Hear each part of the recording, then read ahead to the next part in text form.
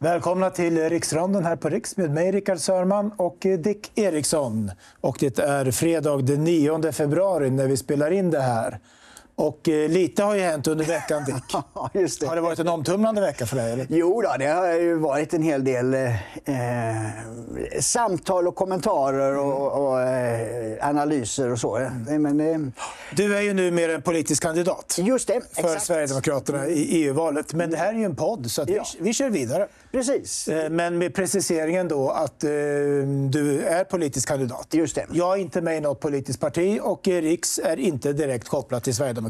Nej, det är ju ett fristående medieföretag. Ja, och vi kommer inte tala EU, inte idag i alla fall. Och gör vi det, då kommer jag ställa dig mot väggen, Dick. Just det, till svars för det jag ännu inte har tillträtt. Nej, precis. Just det. Men du, vi har ju pratat en hel del om det här med borgerligheten och det är ju ganska intressant faktiskt. Vi tycker att det är ett intressant ämne. Vänstern, den är inte lika intressant alltså, att hantera. Kanske beroende på att Socialdemokraterna är så vilse så att man inte vet vilka de är eller vad de vill.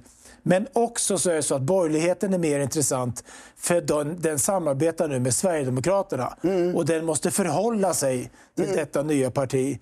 Och det gör att man kanske börjar fundera på vilka man är och vilka man har varit. Och varför man nu måste samarbeta med detta läskiga parti. Ja, just det. Vi har läst en artikel, vad är det? Just det, Andreas Johansson Heine är statsvetare som är kolumnist på Dagens Nyheter. Och han har nu skrivit i veckan här en artikel om borgerligheten kunnat sin egen historia hade Skyttedal och Karlsson mött motstånd. Ja. Och om rubriken där, om vi ska försöka förklara den. För det är lite rörigt här. Ja, just det. Det är ju det att det finns ett tv-program som, och då är det ytterligare ett namn här, Alice Teodorescu har haft med Daniel Suhonen, de är ju varsin från höger och vänster, ett program i SVT, men i och med att hon blev kandidat för Kristdemokraterna eftersom Sara Skyttedal fick avgå, så plockade man in istället flera personer. Jag har inte tittat om de haft en panel i det programmet tidigare, men nu var det i alla fall senast en panel då med PM Nilsson och Mattias Karlsson som då nämns i rubriken. Som ju då också är politiker. Ja. Så att, i alla fall. Och vad de menar, eller vad Johansson Heine menar, det är väl det att Skyttedal och Karlsson, de står för någon slags nationalistisk konservatism. Och alltså det är flera led här. Vi måste börja längre bak. Borgerligheten har glömt bort konservatismen. Ja. Men, säger Johansson Heine, den har varit konservativ. Men det var en annan konservatism än den som nu har kommit tillbaka med Sverigedemokraterna. Precis, han menar att Sverigedemokraterna står för en nationalistisk konservatism. Just det. Medan de andra har ju då haft, som man säger då, social värde- och kulturkonservatism i sig. Va? Men han gör en ganska bra beskrivning ändå, till exempel om Centerpartiet. För vi tar det, vi börjar med det. Hur har borgerligheten varit konservativ? Precis, för Moderaterna fick det ju jobbigt då med demokratins införande, för då var det den här väldigt gamla formen av överhetskonservatism. Med svärdet, kyrkan och kungen, den var utom ute. Och då var det ju faktiskt så att Per Albin Hansson var ju, jag anser att han var den skickligaste 1900-talspolitikern i Sverige. För han lyckades ju då plocka in folkhemsidén från konservativa sidan, konservativ filosofisk sida, och därmed hugga huvudet av socialismens internationalism och klasskamp. Det var ju två delar som var centrala då på den tiden, i början av 1900-talet, för socialister. Och han högg huvudet av dem genom att ta in folkhemmet och säga vi ska ha sammanhållning och vi är ett hem, vi ska inte ha klasskamp här. Och det blev ju otroligt framgångsrikt. Alltså, de regerar ju då i 44 år i rad. Och man måste också säga att framgången bygger också på att det kombinerades med sociala reformer som gjorde livet bättre för många svenskar. Det kombinerade då det bästa av konservatismen och det bästa av det sociala ansvarstagandet. Att man gjorde sociala reformer utan socialism som sen blev Folkpartiets paroll. Ja, just det. Okay. Men man såg det att man ska inte För andra socialdemokratiska partier i Europa blev ju aldrig så stora som de i Sverige. Och det berodde på att de ville förstatliga banker, alla möjliga olika institutioner och branscher skulle förstatligas. Staten skulle äga dem. Ja, för att inte nämna Sovjetunionen då. Men det ville inte svenska socialdemokrater under Per Albin Hansson, utan man sa nej, men vi beskattar dem istället. Att de får jobba med marknadsekonomi, skapa välstånd, utveckling. Och sen så beskattar vi dem så att vi kan göra just de här sociala reformerna. Ja. Och det var ju en perfekt lösning i ett samhälle som gick från väldigt låg välståndsnivå då. Sverige låg långt bak på 1800-talet ju, till att bli ett av de rikaste länderna i världen då, genom att företagsamheten, och vi hade många uppfinnare, AGA och vi hade inte varit med i andra världskriget. Nej, så det var en mängd faktorer. Och det kunde Per Albin Hansson göra en bra kompott. Det blev en kompost. Sen blev det värre. Sen gick det åt helvete. Men Socialdemokraterna... de hade en konservativ de hade det, och det fanns också en konservativ arbetarklass. Ja. För jag kommer själv ur den, faktiskt. Där man liksom inte var socialist, utan man uppskattade kultur, kyrkan, olika värden, olika nationaliteter, kultur och så vidare. Och det fanns mer i livet än att bara tjäna pengar. Just det. Ja. Och det är de som idag går till Sverigedemokraterna. Exakt, för att det fanns ju också då, sossarna började ju tappa det där, och då, den som fångade upp det då, det var ju Torbjörn Fälldin i Bondeförbundet. Det var vi på tidigt 70-tal. Ja, precis. Då blev han partiledare och kunde utmana Socialdemokraterna eftersom han också hade småfolkskonservatismen som grund. Ja. Och sossarna hade börjat flagna heter det va? Ja, just. De började slockna som drivande kraft, och då blev det Fälldin med civilisationskritik mot den här storskaligheten, den här betongförorterna, asfalteringen av allting. Det stora traumat i Sverige på den tiden, det var att människor tvingades lämna sina gamla hem ute på landsbygden. Exakt. Flytta in till förorten i storstäderna. Precis. Det fångas ju i tv-serien Hem till byn till exempel. Ja. Precis. Och det där fångade Fälldin upp så oerhört skickligt då. Så att han var ju den som efter 44 år kunde fälla Socialdemokraterna. Ja. Och det var ju det för att han var konservativ och inte borgerlig. Just det. För då var ju flytten ganska lätt för dem, en del socialdemokratiska väljare. Just det.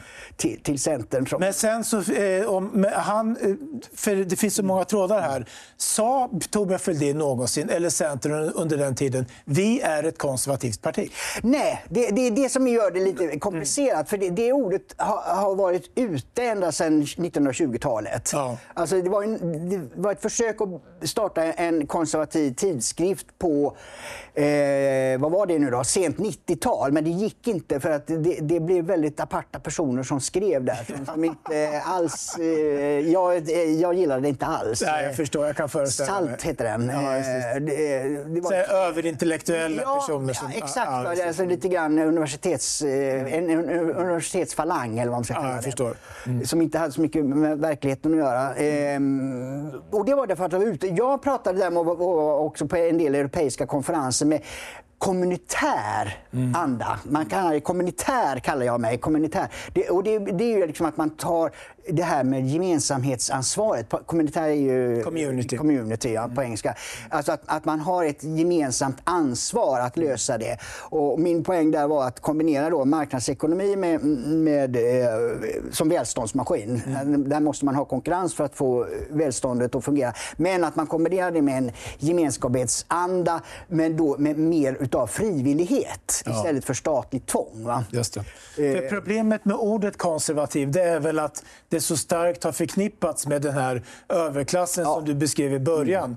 Och att vara konservativ, det var att vilja behålla det här privilegiesamhället. Man stod liksom för de besuttna skulle fortsätta äga alla myndigheter och de skulle liksom fortsätta vara rika. Alltså att de här, och det kanske i någon mening också låg någonting i det. Men det var liksom den här negativa negativa bilden av att vara konservativ. Precis. Och den satt ju fast ända fram in på 2000-talet nästan. Ja, den har gjort det. Utan den har dolts då hos Per Albin, hos Fälldin, hos Boman hade det också. Liksom.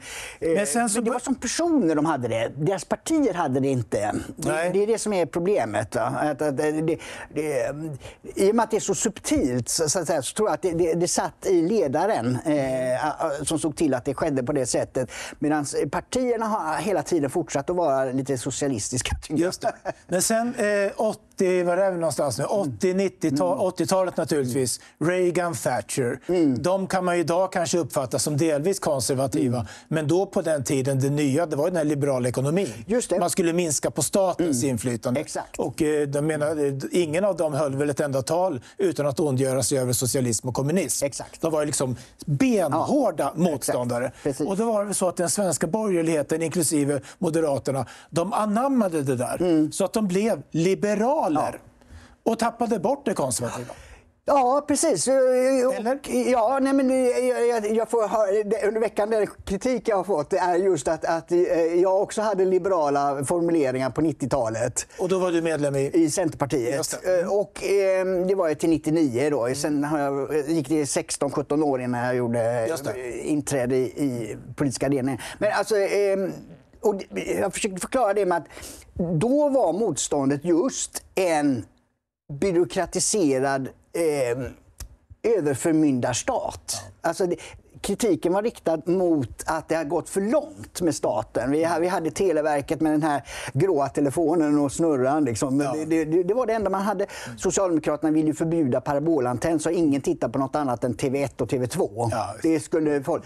Och jag recenserar ju här i himla många böcker på Riks en bok om Hasse och Tage. Och som kom in på att de var ju egentligen inte vänster utan de var ju kritiska mot just att det har blivit överbyråkratiserat. Den här centraliseringen, att liksom människan försvann från det offentliga projektet. Och det var det som också jag riktade mig emot. Men idag ser det ju väldigt woke ut. Liksom, att man går på allt. Men det var... Alltså, vi lever ju en helt annan värld. Vi har ju alltså upplevt, och många av våra tittare har ju upplevt långt, jag vet inte när reklam-tv kom och TV3, alltså att reklam-tv det var farligt. Ja, exakt. Befolkningen skulle skyddas från reklam-tv. Det var en väldigt hetsig debatt. Ja, visst. Och det var något läskigt de hade i USA. Och det var så där ytligt och människor lurades att köpa saker som de inte behöver. Någonstans så stämmer det ju. Men vi har ju svårt att föreställa oss idag att vi ska leva i ett sånt förmyndarsamhälle. Ja, och att det är en politisk fråga. Alltså att man gjorde politik av det. Alltså det många yngre, jag frågade den journalisten som var du med på den? Nej, jag var inte född då. Och det är ju så, det är så svårt att förklara en tidsanda för någon som inte var född. Nej, så att, men ungefär lika farligt som man framställer idag, om man tänker vänsteretablissemanget, som de framställer när de talar om främlingsfientlighet och sådär. Och sen så delar inte vi deras, men i alla fall så som de framställer det, på det sättet talar de om reklam-tv. Ja, just det. Det var ungefär samma. Det var ondska. Ja, det var det, precis. Och missnöjespartierna i Danmark och Norge och Finland, de startade ju i att de ville ha fri alkohol. Ja, det är också förmynderi, så att säga. Reklam, fri alkoholförsäljning och någonting mer. Och det var ju mycket svårare då för restauranger att få utskänkningstillstånd. Jo, det var skit. Och uteserveringar var det inte tal om att det skulle finnas. Det var ju alldeles för roligt. Ja, exakt. Det var alldeles för roligt. Så det var ju liksom den andan. Ja, just det. Varför man var liberal, så då var det liksom, då hade liksom det statliga gått för långt i förmyndare. Då slår liberala idéer åt andra hållet. Men då slog de för långt. Och jag har fortfarande inte kommit på en analys för hur jag ska förklara det. Men det gjorde, där är ju Centerpartiet uttyp-exempel. Liksom att då går man all in i att då ska det inte finnas några gränser överhuvudtaget. Alltså, man går rakt ut i tangentens riktning. Och då innebär det att allt som var statligt skulle utförsäljningen. Ja, eller blev privatiseras. Och vi skulle öppna våra gränser för invandring. Och vi fick Reinfeldt som statsminister och Annie Lööf som partiledare för Centern. Precis. Och då var det hela borgerligheten var ju liberal. Alliansregeringen var ju liberal. nyliberal regering. Och då satte man också principerna före verkligheten. Ja, då gick det åt helvete helt enkelt. Ja. Och då kom ju konservatismen tillbaka och säger att vi måste ha ordning på torpet här. Vi måste ta konsekvenserna av våra beslut. Vi kan inte låtsas som att vi bara är en lekstuga här. Va? Och han säger ju här då, Johansson Heinö, att det var något år här när Sverigedemokraterna slutade kalla sig nationalister, istället kallades för socialkonservativa. 2011 tror jag det var, det skrevs in i partiprogrammet. Ja. Och då säger jag så här, i verkligheten var det en av de skickligaste sidoförflyttningarna i svensk politisk historia, skriver Heinö Johansson om att Sverigedemokraterna nu började kalla sig för socialkonservativa. Och då tycker jag återigen då att man överdriver de här symboliska grejerna. För jag menar, Sverigedemokraterna säger fortfarande nationalister till exempel. Ja, men det var ändå så att man la beslag på konservatismen. Exakt. Eftersom de borgerliga partierna hade varit så korkade så att de hade släppt. Ja, precis. De hade släppt det. De som hade de traditionerna.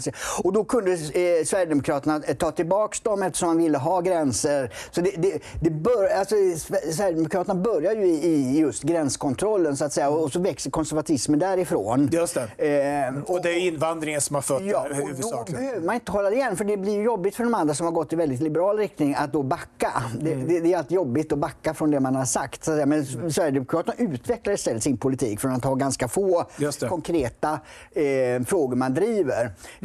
Så kan man utveckla därifrån och är då inte rädd att utveckla och prata om konservatismen. För det är det som är, tycker jag, Sverigedemokraternas stora insats. Så därför håller jag med honom om det. Liksom att för Sverigedemokraterna blev det inte besvärande att tala om att man var konservativ. Ja, precis. Vilket det blev för de andra. Och det är ju så, den som bottnar i sina uppfattningar är ju mycket tryggare och mycket bättre på att utveckla dem än någon som gör det därför att oj, nu gick vi för långt, nu måste vi, alltså håller på att taktisera. Exakt, och jag tänkte vi ska prata lite om det efter en kort paus.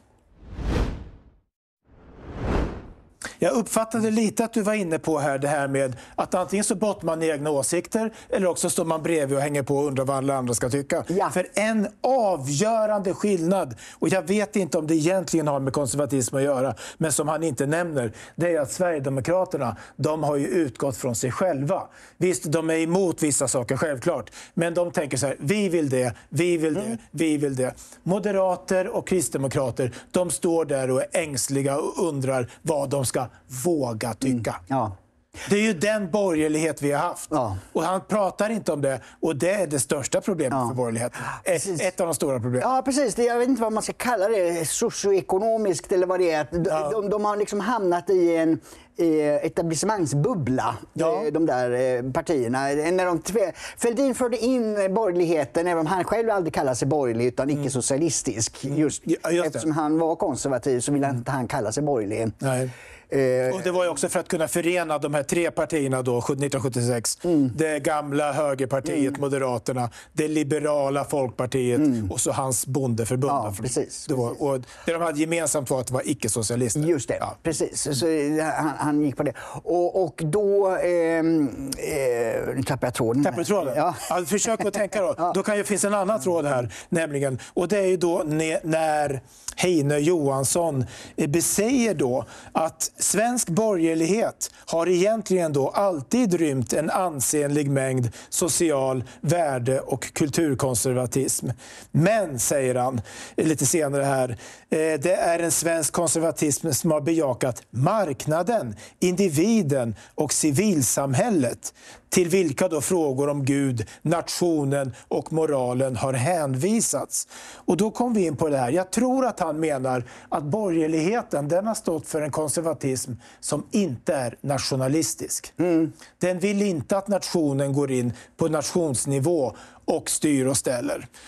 Exempelvis att man ordnar en gemensam kulturkanon. Det är ett exempel. Men då är ju frågan, eller att man har begränsat invandringen. För Heinö Johansson, han har ju skrivit mycket, han har ju ondgjort sig mycket över Sverigedemokraterna och deras syn på invandring.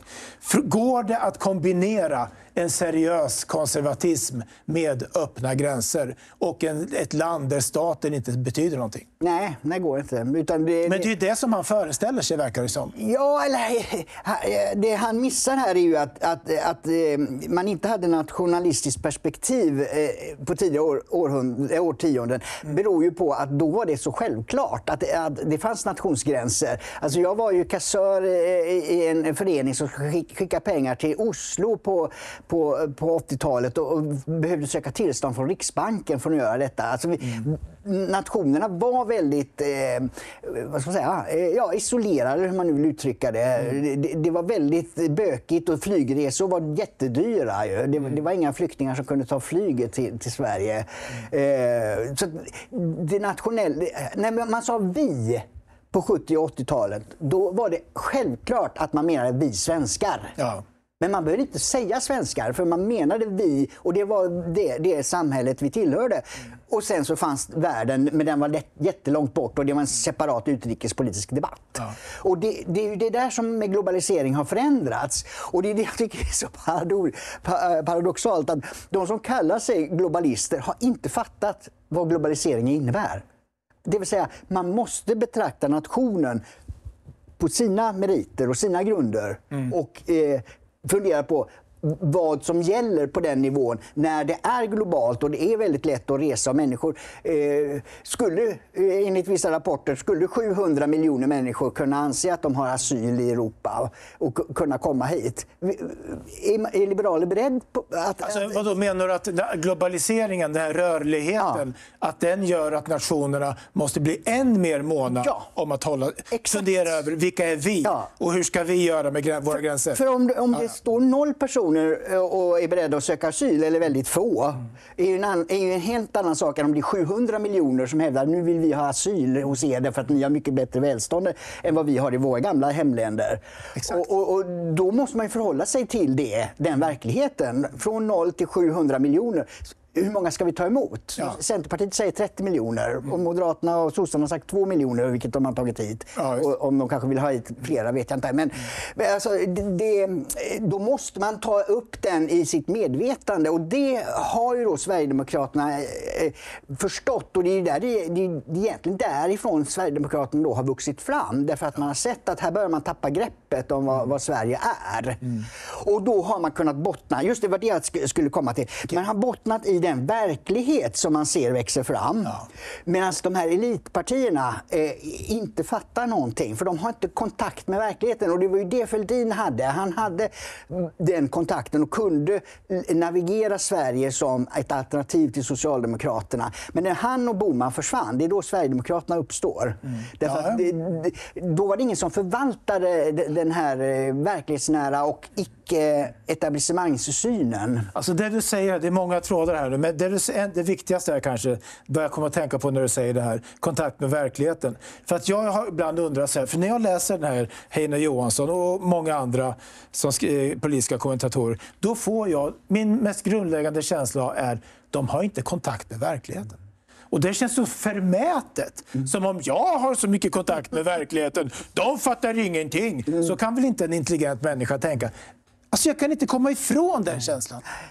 Jag kan inte komma ifrån den känslan. Jag menar, det är väl ändå så att Sverigedemokraterna, när han framställer dem som ett nytt parti som kommer utifrån och som är ett ytterlighetsparti, det kanske han inte säger, men indirekt så är det kanske så. Då missar han ju det här, som du säger, att vad Sverigedemokraterna står för, det är ju ett återställande av vad som tidigare var en normalitet. Ja. Det var ju självklart på 60-70-talet, kanske inte lika mycket som tidigare, men ändå, att vi skulle ta hand om Sverige. Och att Sverige bestod av svenskar. Och att vi hade några invandrare sen som eventuellt då skulle integreras. Och att man kunde tala om dem som ett problem, vilket man gjorde ibland sådär. Det är ju det vi ska återställa. Ja, visst. Det är ju normalitet. Ja. Men jag anser liksom att jag alltid varit stått i mitten av politiken. Ja. Men det har hela tiden blivit så att de etablerade partierna och medierna har sprungit liksom långt ut på vänsterkanten. Ja, visst. Med postmodernism och liberalism utan reflektion, så att säga. De har sprungit långt ut i utopi, kan man kalla det, utopism. Och då står jag kvar här.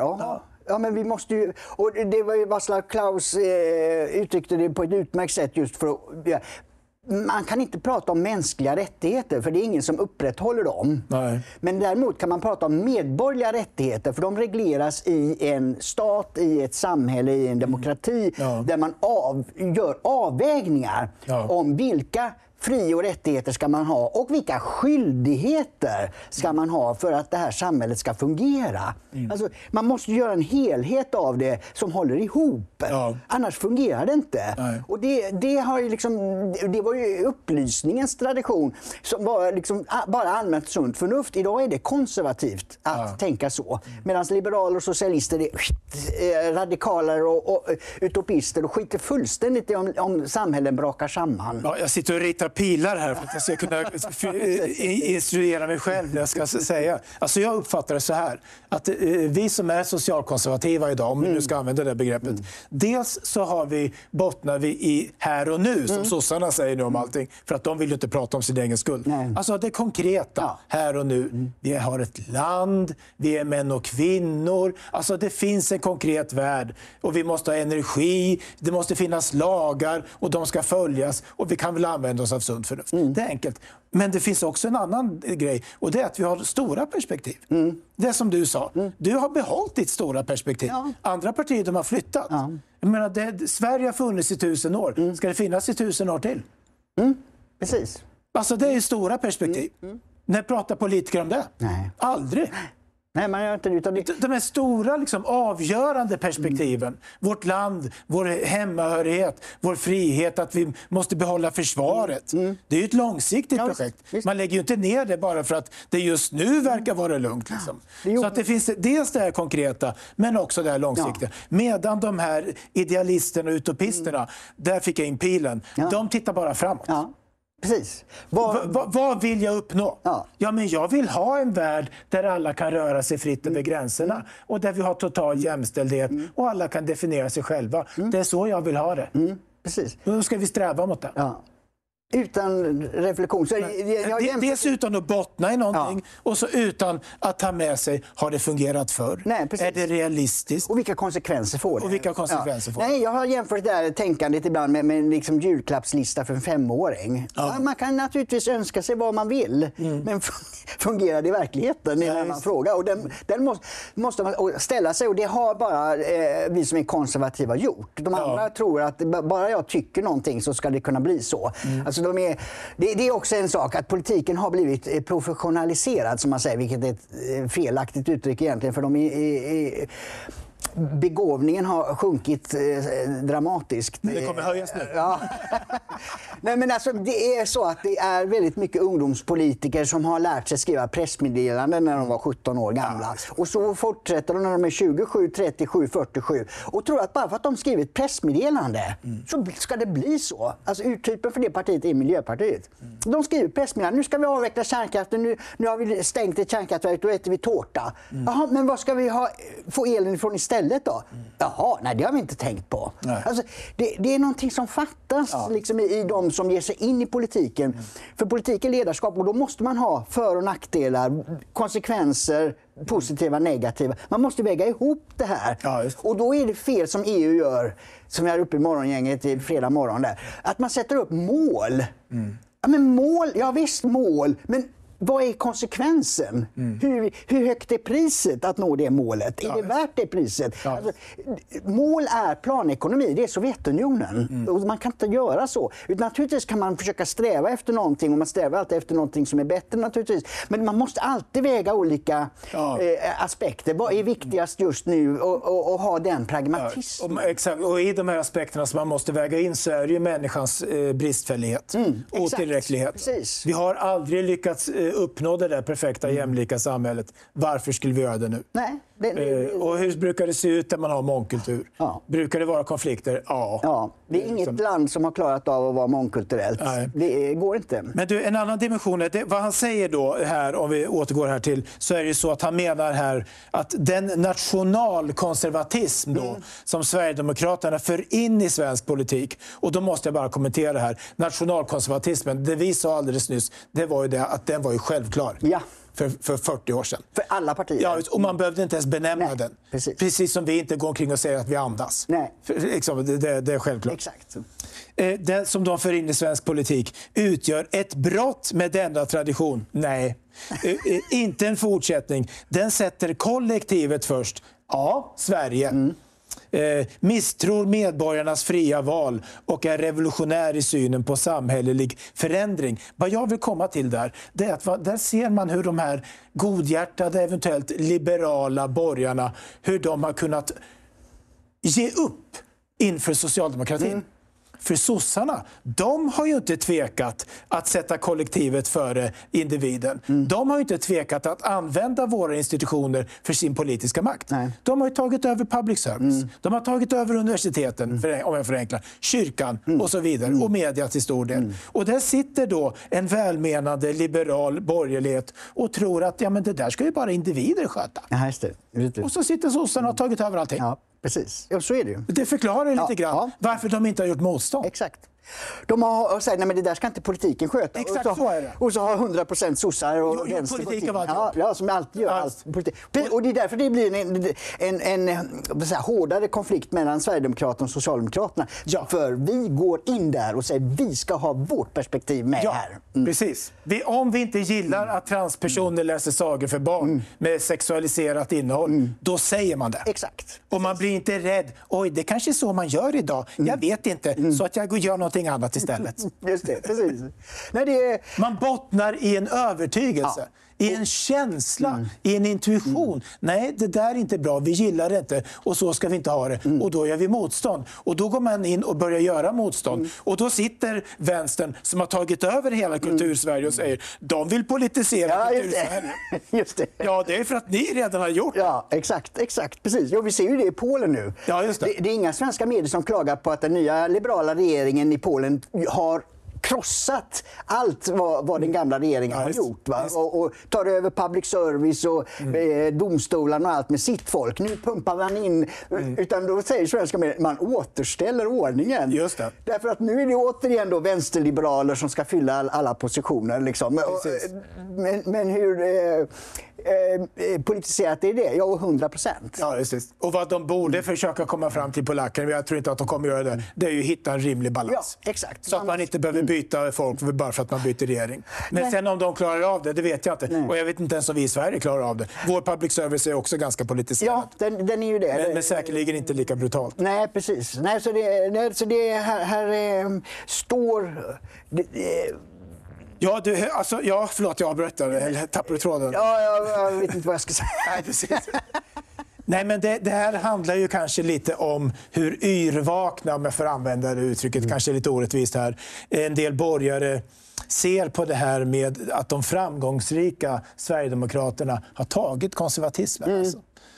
Faktiskt. Och om man en sociologisk aspekt, det är ju det att i Sverigedemokraterna och bland nationalister och den nya högern så ser man ju tydligt att det finns en allians mellan den gamla överklassen och den gamla arbetarklassen. Det ser jag tydligt alltså. Och medan då det nya etablissemanget som är våra motståndare, om man säger så, det är stora medelklassen.